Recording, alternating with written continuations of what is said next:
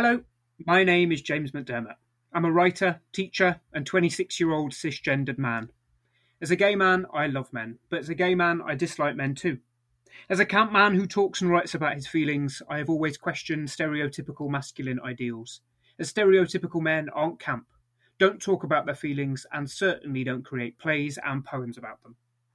As a 26-year-old, I feel I've learned and unlearned lots about being a man, but at 26 still have lots to learn and unlearn about being my own kind of man. In this podcast series, I will talk with several people to explore masculinity, try and work out why we love and hate men, whether there are such things as masculine ideals, how creativity can help men explore and express themselves, and what men still have to learn and unlearn about being their own kind of man.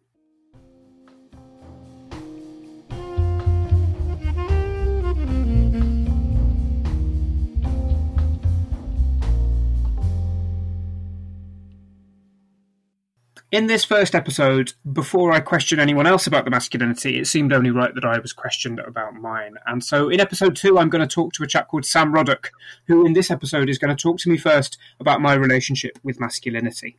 So tell me about yourself, James. So I work as a playwright and poet, and my two main obsessions as a writer are masculinity and sexuality. And aside from writing, I also work as a creative writing teacher in theatres and schools across East Anglia. And what was your influence for wanting to start this podcast? I think I've always had a strange relationship with masculinity because from a very young age I knew that I was more effeminate than stereotypical men are told we should be. And from earliest memories of being a person, I remember being attracted to men, and I was told that's a cardinal sin for a stereotypical man as well. So from such a young age, I've questioned my relationship with masculinity.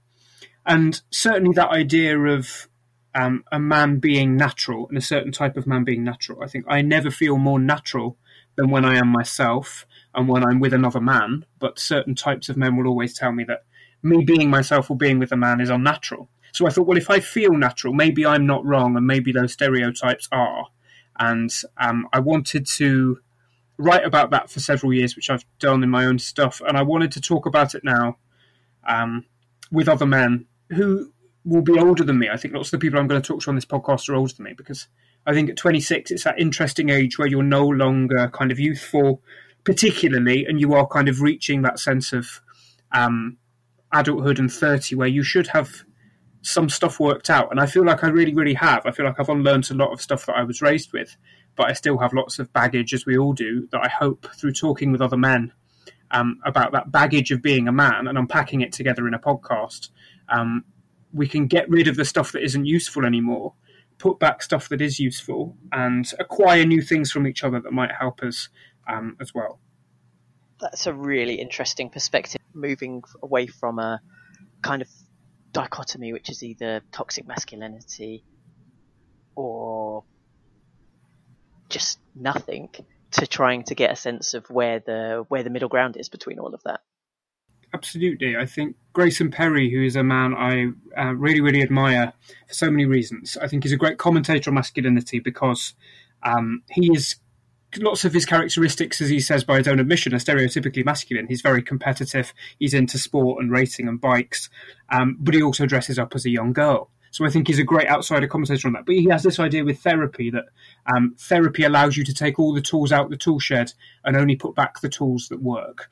And I think this discussion of masculinity will hopefully do that for me as well. I wanted to make the podcast to talk to other people and say, right, what about masculinity is positive? What about being this type of human is positive? But then what isn't working for us, and let's disregard stuff that is no longer useful yet. And that concept of authenticity that you talked about, that sense that you want to be you naturally. And I don't know about you, but I find that it can be quite difficult to distinguish what is naturally me from what are the stereotypes I live within. And that is something that I'm really looking forward to hearing you explore over future episodes. I feel exactly the same, yeah. There's always an Oscar Wilde quote that stayed with me from when I was a very young age, just that to be natural is such a difficult pose to keep up. And I've always felt that, especially when I was closeted or feel like I'm in dangerous places to be as a camp gay man, which might be certain types of pubs or certain types of toxically masculine environments, I think you end up performing this idea of being natural. And I think so many men do that, especially in those public environments like bars or changing rooms, which often feel to me as a playwright like theatres. Men are performing the characters of men. They've got their dialogue, they've got their script, they have to talk about certain things. And I've always felt similarly when I'm in those environments, I'm not allowed to say certain things. I'm not allowed to go off script. And I find that exhausting. So that idea of forgetting to play the role of a man and just be yourself is something that I've spent so many years trying to find by unlearning nonsense I've been taught, that you have to be this kind of person, you have to be this kind of man, and this man has to behave like this. I hope that in talking to lots of other men, we will teach each other tools and techniques to help us kind of further develop that sense of shrugging off stereotypes and being ourselves, and in the hope that it can help listeners as well do similar things. So take me back to your childhood, to the kind of you at 6 years old, the world you found yourself born into, and having your first thoughts around your earliest experiences and the messages you were receiving from society, from your family, from others about masculinity, about being a man, and about who you were. So I was born in Boston in Lincolnshire to working class parents, to a dad from Manchester, who left home when he was 12 and left school at 12 as well, and went to live on his own because he didn't get on with family. And he was never academic, wasn't a reader or a writer, and yet taught me how to read and write, which I think is beautiful in hindsight. But he went to work on farms and worked as a milkman and worked in a cafe from about 12. And then my mum is from Nottingham, from working class family as well, who wanted to be a writer, but her father wouldn't let her, so she became a nurse. So I was born in Lincolnshire to parents from Manchester and Nottingham, and then moved to Norfolk as a teenager. At 6, I knew I was a boy, but I had no idea what that meant. I was obsessed with the Spice Girls when I was 6, and I had Spice Girls dolls and caps and trainers and did all the dance routines. And I remember my parents bought me kind of all the memorabilia without any question. I don't remember being shamed at 6 for being a boy who liked to play with dolls and do dance routines. I remember one of my earliest memories of being a person is colouring my nails in a fat tip pen in the garden and watching my brother drive past in a toy police car and thinking he was strange for wanting to be a policeman and wanting to be in a uniform and be like other people instead of wanting to be colourful with painted nails. In terms of messages I was receiving about masculinity, I think at that age I really wasn't, because all my heroes were female at that age. I remember being so obsessed with Baby Spice, Emma Bunton in the Spice Girls, and wanting to be pretty and talented like she was.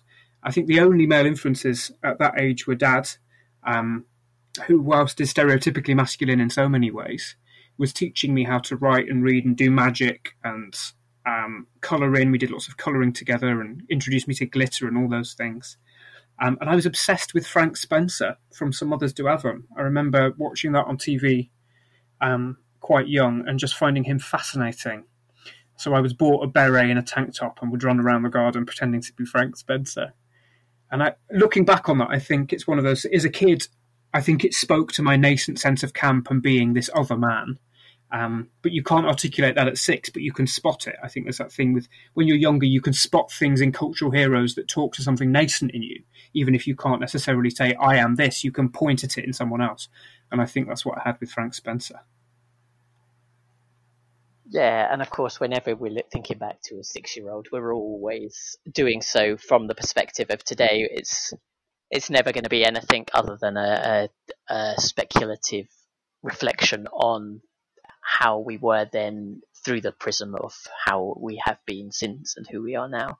So I wonder if you could move on, kind of skip us ahead a decade, sort of mid-teens, early teens. At what point did you talked earlier about understanding that you were camp or gay from an early age. At what point did you have the language and the understanding of the social norms to start to articulate that to yourself?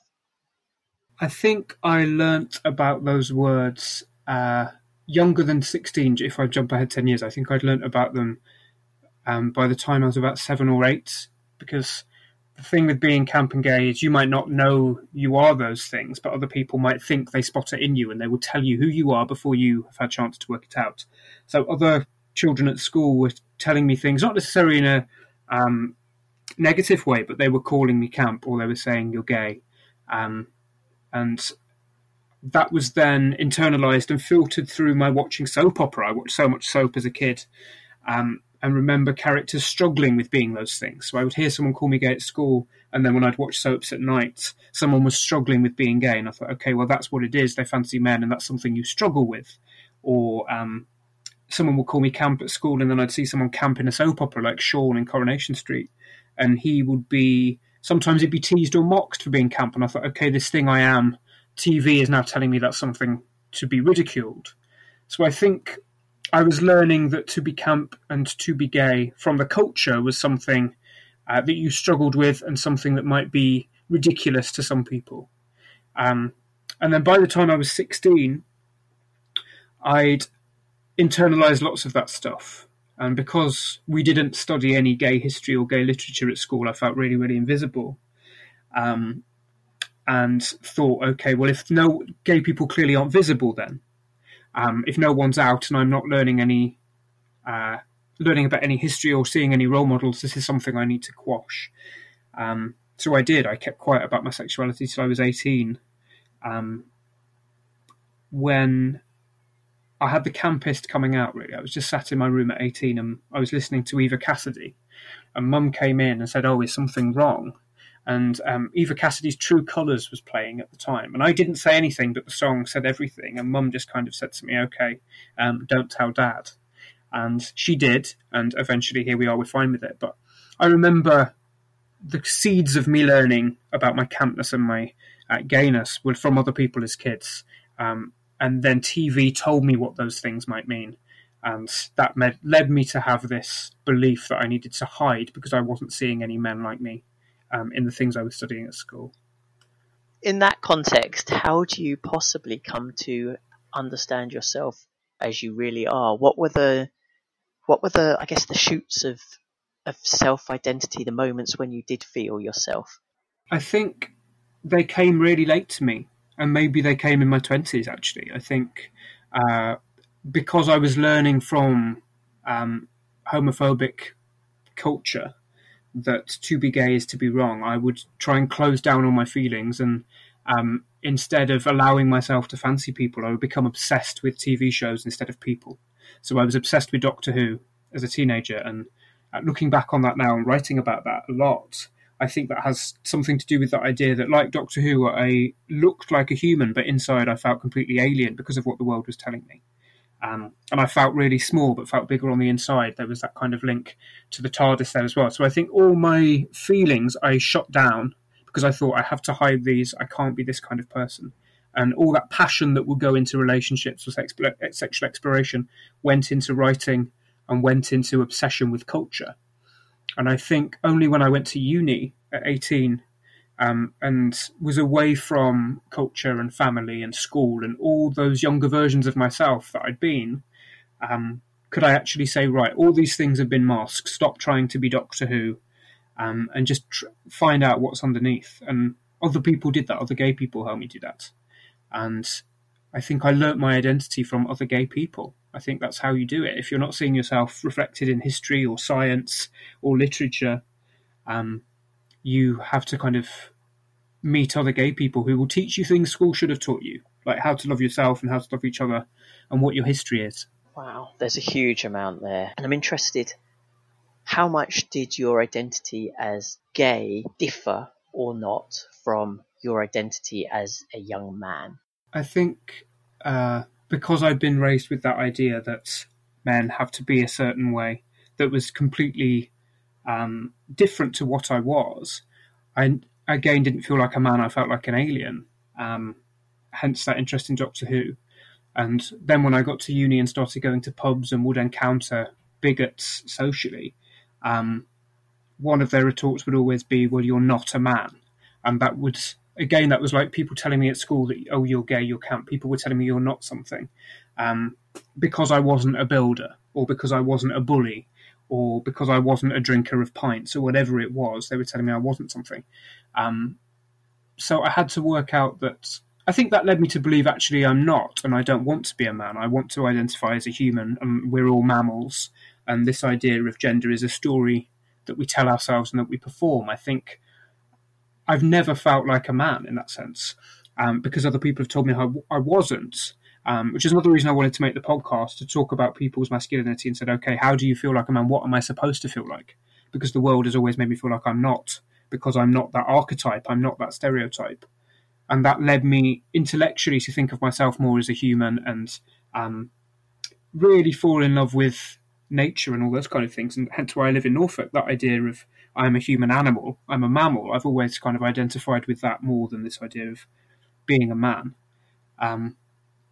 But I think that sits alongside me getting older and thinking, actually, I feel far braver and stronger and more stereotypically masculine by being myself in a world where I could get verbally or physically abused daily, arrested or killed in certain parts of the world for being me. I think that stereotypically has far more strength to it than someone playing in sand all day as a builder or getting pissed in pubs and having a fight. I think there's far more archetypal, stereotypical strength in living loudly and proudly as a queer person. Absolutely. And before we come on to that kind of what sounds like it's been an incredible journey and progression from the identity you had at 16 to the identity you have today, I'm just interested in, you just mentioned back there the perspectives on being a man, which were all negative for you. I'm wondering whether there were any perspectives that you felt you had or in men you saw around you in that teenage years that felt positive, that you wanted to emulate. I think as I got older and went to uni, I was introduced to lots of queer writers who were male identifying as well, and they became role models. I think until I found those queer figures, until I found men who were gay at university and in books that I'd found myself at university or in Russell T Davies's TV shows, I didn't have any male role models other than those kind of campy figures that I'd spotted as a kid and emulated. People like Frank Spencer, as I said earlier, or Kenneth Williams when I was a bit older. People who were men but also more clowns than men. I think they were my heroes as a kid. And then at university, studying modules in scriptwriting and English degree about queer literature and suddenly meeting men who were talking about queer desire or same-sex attraction or their difficulties with masculinity. Suddenly then I found heroes who were literary. But in terms of real men in my life, people who aren't either fictional characters or writers who I've never met, I really don't think I've had any direct male role models. I think all the strongest influences directly in my life have been female, like strong women like my mother or certain teachers. That said, there are several artistic mentors I've had, kind of people who have taught me how to write, and several people who run venues in Norwich, like Pasco Q. Kevlin at the Arts Centre, who have had similar journeys with their masculinity, if he doesn't mind me saying so, in that sense of not being something he thought he should be or his father wanted him to be, and working in an arena which is deemed kind of non-stereotypically masculine. I think they've taught me to be brave enough to be myself and reinstated that idea that to some extent masculinity is a performance, and first and foremost you are human, and then you're a man or then you're female or whatever it is. I think that's where my thinking's gone. So thinking about that divorce from your identity as a man and the difficulty with that male identity and the way that you have described as feeling inspired by, influenced by, and maybe I'm putting words in your mouth, but safer with women, how did that influence how you saw and interacted with women? I think that sense of everything I'd had to hide when I was in the presence of a certain type of man, or who I told myself were a certain type of man. I think the older I've got, the more I've realised that lots of the demons are in my head, and that most men are very pleasant when I talk to them or confronted them about their prejudices if they voice them to me. But I think with women, I've always felt that I can not perform being a man and just be myself, which tends to be a more effeminate, cheeky, flirty person. And so I felt kind of unleashed a little bit and far more freer in female company. And it felt like a place where I could talk about an attraction to men, and I could share that with them. And the older I've gotten, the more seriously I've befriended people.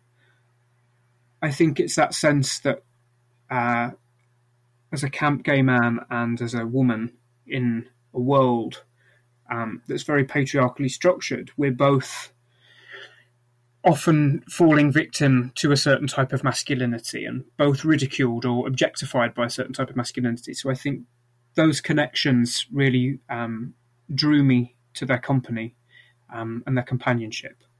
I so relate to that, to what you just said, that lots of the demons are in your head regarding your relationship with men and your relationship with masculinity. And that's one of the things that I'm really interested in this journey that you're going to take, is to understand how and why so many men kind of get, and people, so many humans have those demons in their head about what masculinity is and what being a man is, and how negative some of those connotations can be.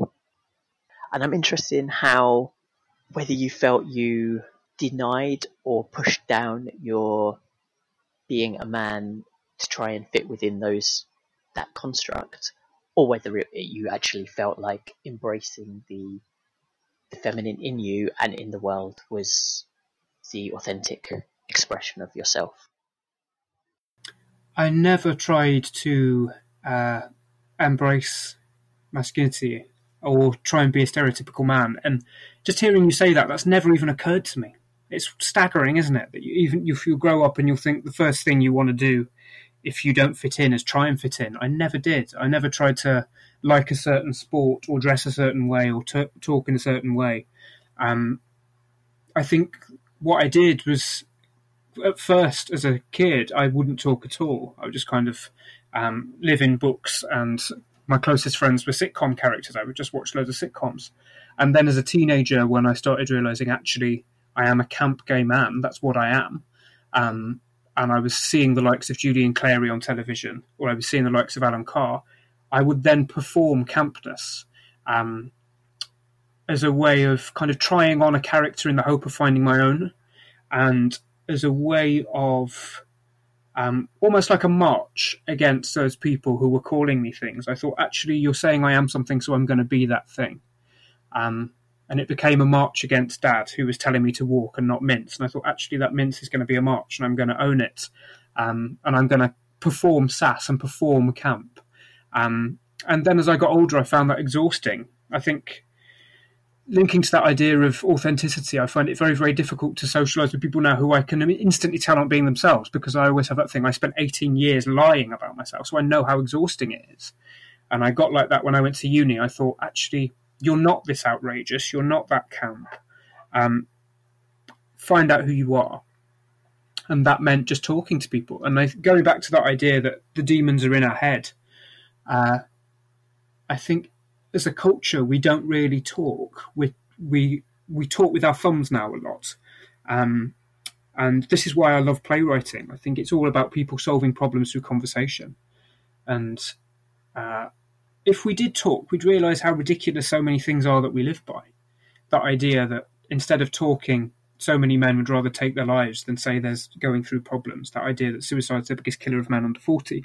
I think so much of that is because we're taught to be silent. Because if you do talk out about your feelings, and someone's going to talk out and call you queer or racisty. I think that culture of fear, we internalise that so much. It sounds very, very conspiracy theorist, but I think so much of it comes down to capitalism. I think if we weren't divided into men and women who have to behave certain ways and talk in certain ways and weren't just mammals, we'd never buy crap. We'd never buy certain coloured clothes or certain products. The one thing we can't be for capitalism to work is happy, or else we wouldn't buy stuff to fill us up. So it feels so political and so constructed that we don't really talk as much as we should. And I found playwriting as that way of talking about things. And at first, talking about myself through other people, because I wasn't brave enough to kind of take up space and talk about myself. And then performance poetry came late, in that sense of actually now I'm going to stand on stage, not hide behind characters as I did when I was in the closet, but just talk truthfully. And the more I've worked out about myself and the less I think actually I need to take up space, I don't really fancy that anymore, the more I'm drawn to podcasts as a mode of communication, that sense of the disembodied voice, chatting to someone else, having a conversation, which is why I wanted to make this show, really. Again, that idea that you've just expressed of playwriting as people solving things through conversation is a gorgeous one. And you also mentioned taking up space, and I think that kind of brings us to where you are now, which feels to me, listening to you, that you're much more comfortable in taking up your space, whatever that might be, and however that relates to the world around you. What I'm really interested in, what have been the moments of change for you? I think inadvertently it's been queer writers. People like Russell T Davies, Jonathan Harvey, poets like Aaron Smith and Dean Atta. I think they've shown me that as a gay person you can have a voice, and they've shown me that I'm not invisible. I think that's what it comes down to. As a kid you felt invisible, and so you couldn't take up space. And then as I've got older, people have made homosexuality visible, and so I thought, okay, well, you can, and you have to. So I think inadvertently it's been reading and writing and queer heroes that have taught me I can take up space. In terms of those pivotal real-life people I've had kind of contact with, one of the biggest moments of change for me happened last year. Until then, I'd internalized that idea that you're taught by homophobes and homophobic culture that gay men only have sexual relationships with each other. And last year I dated someone who the relationship didn't last, but I got so much from it in that sense. We've stayed very good friends, and they've taught me that relationships with gay men aren't solely physical. And I met my now best friend last year as well, a chap called Mark. And when I first started socialising with him, as what happened with so many straight friends before him, is I thought I fancied him, because I'd been taught again by culture that men are obsessed with sex and that's all they want from each other. And I found it really difficult to accept that Mark didn't want to sleep with me, or didn't want work from me. I think I put so much of my self-worth in my writing. And he didn't care about either of those things. He just wanted my company for me as a person. And initially I found that very, very confusing, and that it was just his way of playing coy about fancying me. And then I realised, oh my God, he's right. He really does just like me. And realising that kind of instantly freed me up into being less obsessed with shouting about writing, or being less obsessed with identifying loudly as a gay person. I think when you're younger, you really want that label. I really wanted to say I'm gay because it took me 18 years to say 2 words. I thought I'm going to own them. And then the older I've got, I thought actually they come with so much political and social and cultural weight that I can feel really, really squashed by them. But I now just want to say I'm James. And I'm James now before I'm a writer, whereas when I was younger, I was a writer because all my self-worth went into that. Until I met Mark, who wanted my friendship and didn't want me because I was a man, or didn't want me because I was gay, or didn't want me because I was a writer. He just wanted me as a human. And I think that's where I'm at now, just kind of being more comfortable without any label, being more comfortable as a human, and being brave enough to be myself. I think that's when I teach, that's what I say to kids all the time. If they ask for any advice, I'm always reluctant to give anyone any advice at 26. It feels incredibly arrogant, but that sense of the best advice anyone's given me is be brave enough to be yourself, and what people think of you is none of your business. I just love that. I think you can't change people's minds, but you can change your attitudes. So if people think badly of you, it's none of your business, so don't fret about it. That's an absolutely stunning reflection to end on. James McDermott, human being. Thank you. Thank you, Sam. It's been lovely talking to you.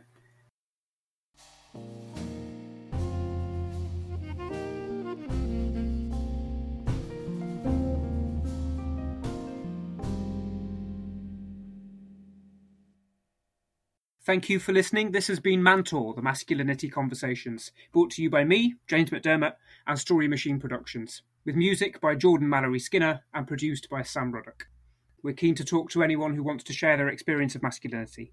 If you would like to be featured in a forthcoming episode, drop us a line at storymachineproductions@gmail.com.